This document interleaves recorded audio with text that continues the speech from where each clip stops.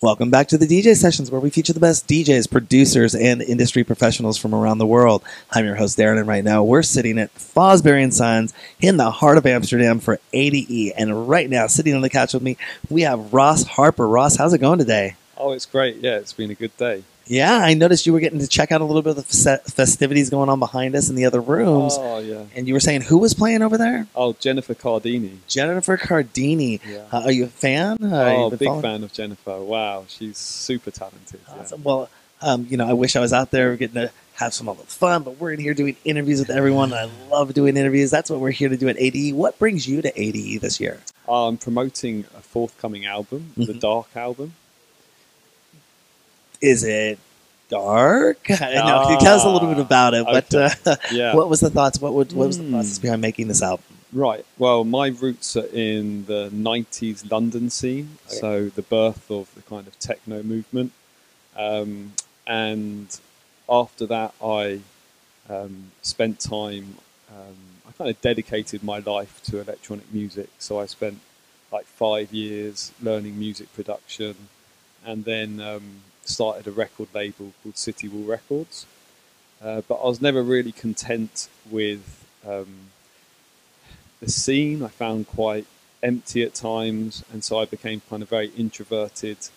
And the Dark album came out of maybe like 7 years of introversion. So I called it the Dark album because it reflects that kind of deep introspection and a time when I pulled away from the mainstream and from listening to other artists, listening to people like Jennifer Cardini, and really just explored trying to create a sound that was true to myself. So yeah, I called it the Dark album to reflect the introspective nature of the sound, and then also some of the stories that came as part of the inspiration behind the album. So there's a kind of a thread relating to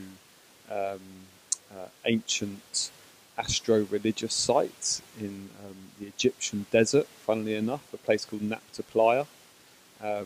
So there's this kind of like deep theme to the music as well, right? So it's got a kind of dance energy, but also a deep energy. And did you start just going out in the 90s, or did you start DJing in the 90s? I was partying in the 90s. Okay, partying in the 90s. Yeah. I was partying a lot in the 90s Yeah. too, and 2000s. But, when did you start DJing, and what was the evolution of your career as a DJ like? You did kind of explain a little bit about that, how you kind of Yeah. went introvert and kind of left the That's it. scene because, That's it. that is something that I think a lot of people deal with in music culture, that they rise to a certain point, Right. and maybe the scene they're in, there isn't the next step. Yes. Yeah. Yeah. What do you do to get to that next step? Sure. Especially in this day and age when you have to take into account a lot of promoters out there use social media numbers Yes. as a promo tool. You could be a Yes. phenomenal artist in your hometown, top of the game. Yeah. But if you don't have 100,000 followers on Instagram, Yeah. you can't get booked out of your own city because Absolutely. they don't think you have any influence. Absolutely. And they're not going to draw a crowd. You're not going to sell any tickets. I think one of the big topics of conversation here at ADE this year is, how the landscape is changing, and how do you stay afloat, or what's the second? Oh, I don't want to say second coming, but what's that next? What's on the lookout for the future of music and live events? Right. Because a lot of people are booking what I would almost say is hyper local. Okay. Okay. know, Yeah, so- that's an interesting thread. And in my own trajectory, I was actually promoting parties in the late 90s. So I went from someone who was enjoying parties to someone who promoted their own parties, and that they became quite successful on a local level, filling out local clubs.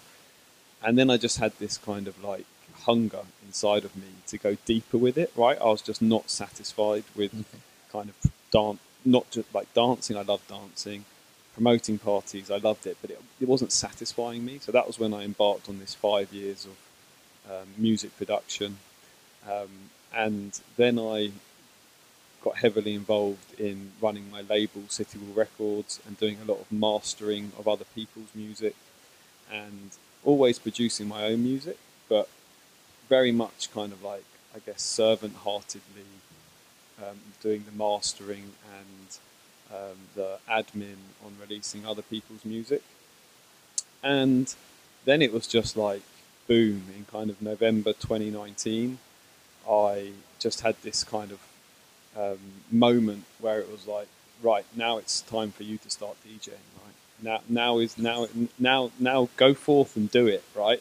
I've been doing a DJ show for 13 years, been nightclubbing for 30 years. I've never learned how to DJ. I own gear. I have a resident crew of about 20 DJs that I work with, and thousands of interviews, but I've never learned how to DJ. Right. Although if you go to our website, I play a DJ on live streams. It's an internal joke, but what made you? I mean, you just said, okay, now I'm going to start DJing. Sure. But I wanted to ask you though, going back to your label, City Yeah. Wall. Yeah. Is it just you on the label, or do you work with other artists and release other artists on the label as well? Okay, yeah. I mean, it's I've released other artists, and it's like super independent. Or it has been super independent, and very much a kind of platform for artists to develop. So artists will come to me, they'll share their music with me.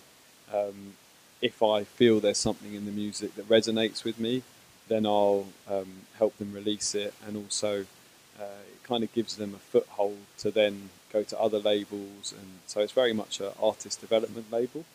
And yeah, I mean, we've had some amazing successes with the label. Tracks played on Boiler Room sets that are now like 1 million plus plays, and so yeah, there's been satisfaction from that, and it's kind of helped me to really get close to the music. Yeah. As a label owner, I want to ask you this because we're getting ready to start our own label here at the DJ Sessions, and we just know that we're going to start a label. We haven't chosen if we're going to open it up to the general public, if we're going to only produce in-house, what sound we're going to be. What is one, if somebody's looking to start a label and they want to work as a collective with other people, what's the one thing they should pay attention to the most? You said, I think you used the term resonates, or it's something that really gets you, that you'll bring it onto your label. Is that Sure. is that something that's trained, or is that something you say, I like that, I want to put it on my label? Yeah, I would say to make sure if it's your label and you're doing the A&R for the label, to make sure that you're not just following a fashion, and to make sure that you're signing music that you feel is exciting, okay, and is speaking to you, because the danger of just following a fad, so there might be a certain style of music that's working. You can do that for maybe 2 or 3 years, and what you'll find then is that fad goes away, right? And suddenly your label is just like old news and generic, and it's like, oh, we built a whole label on tech house being exciting, and now all we've got is a back catalogue of tech house. So to kind of work with an artist and work with individuals as artists, and then you'll build a back catalogue of kind of like true depth and quality, and that's far more likely to be worth something in 10, 20 years' time than a load of loops, or generic loop-based tracks that sound the same as everyone else's, right? So Ross, what's your take on ghost producing? Oh, that's a very good question. Yeah, I recently actually got asked to be a ghost producer. Charlotte DeWitty, the techno DJ, fed back on one of my tracks, and she said it was beautiful. And so someone picked up on that who manages another artist, and they were like, "Oh, do you want to do a collab?" And I was like, "Oh yeah, collab sounds great." And then the next question is, "Will you be a ghost producer?"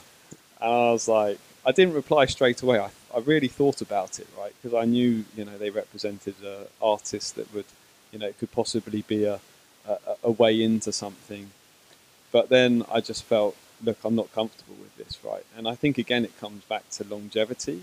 And if I was to ghost produce a track and sign some agreement that says I can never admit that this track is mine, and okay, in the short term that might be quite cool, right? But in the long term, that track, would never be part of my catalogue, and people would then look back um, and it would be yeah, like dust, right? It would be. So it just didn't feel right. So I went back. I said, look, happy to do a collab, happy to even be like the producer, right, where their name goes on the track, but I get credited as the person who did the production. And like in the pop industry, you get this a lot, where a dance music producer will hit a certain vein of quality, and then the pop industry will pick up on it, like Madonna or someone like that, and then the producer will be brought in to produce a whole album for that artist, to make sure that they've got a sound that's exciting. So I was like, yeah, I'll be the I'm happy to kind of work in that kind of vein, but then they never got back to me. So So, Ross, what is your take on AI, artificial intelligence, in the music industry?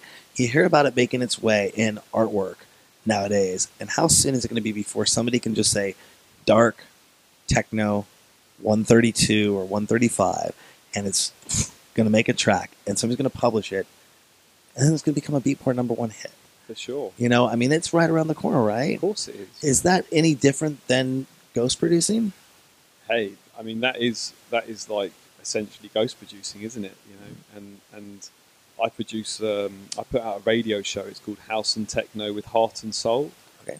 And I think what you've just described there, that's never going to make it onto my show, right? Because immediately I'm going to hear it and I'm going to be like, it's got no soul, it's got no heart, it's not going to make it onto my show. So I suppose the job of the DJ will then be to listen to tracks and say, right, there's a feeling in here, there's something in here that I need to share, yeah? And that essentially is the role of the DJ. So, yeah, I can see it. I see exactly what you're saying. Like, some of that artwork's incredible that I got a friend, he was playing with it, publishing them on Facebook, where it's like, wow, that's like sci-fi art, and it's just incredible. It's all AI. Yeah, so it will happen. But I think the job of the DJ will then be to sift through all of that, as it is now with the ghost producing and the loop-based stuff, and to sift through it all and look for the kind of true essence, until they can say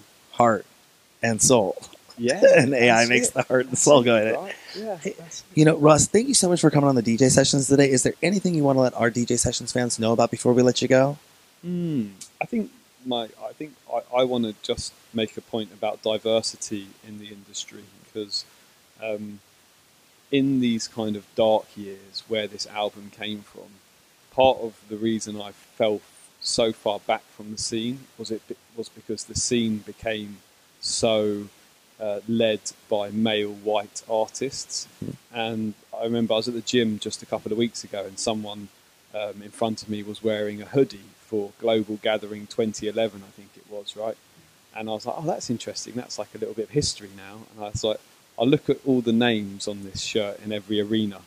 Every single artist was a man. There wasn't one woman in like 9 arenas, right? Now, I don't know what backgrounds they were all from, but certainly the rise of the female artist in the industry in the last kind of five years has really, really helped me as a male white artist, right? Because I personally have a deep resonance with the feminine energy and that kind of creative spirit, and I felt that got sucked so far out of the industry, from 2000 to 2014. It almost became like a black hole, right?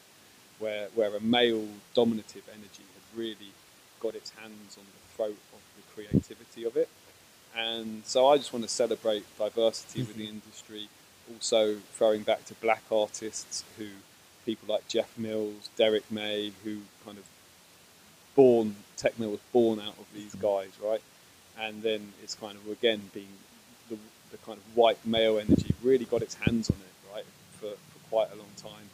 And now we're seeing radio stations like Refuge Worldwide in Berlin, the Black Artist Database, really kind of like bringing cultural diversity to the forefront again. So we're in a super exciting time for electronic music, and for me as a white artist, actually this diversity really helps me, right? It really helps me. Yeah. Absolutely. Thank you for all of that, and thank you for coming on the DJ sessions today. Where can people find out more information about you, about the Dark album, social, everything? Where's the best place to go? Oh, that's super simple. So Ross Harper, RossHarper.xyz. X. I have not heard a lot of people use that .xyz for ever. Really, Yeah, that's a really good I one. picked it up from a Berlin artist. I just love the finality of it. Right, it's the end of the end of the alphabet. Absolutely, Ross. Well, thank you so much for coming on the show this afternoon at ADE. And I take it this is not your first one. No, this is my first ADE. Really? Yeah, this is my first ADE. It's ours as well. We're having a great time. We're going to let you get out to the party. Beautiful, yeah. It is amazing. We're looking forward to all the artists and the shows and everything coming up. Had a really busy schedule. So, like I said, we're going to let you get back out to DJs and partying out there. Thank you so much for inviting me to answer a few questions.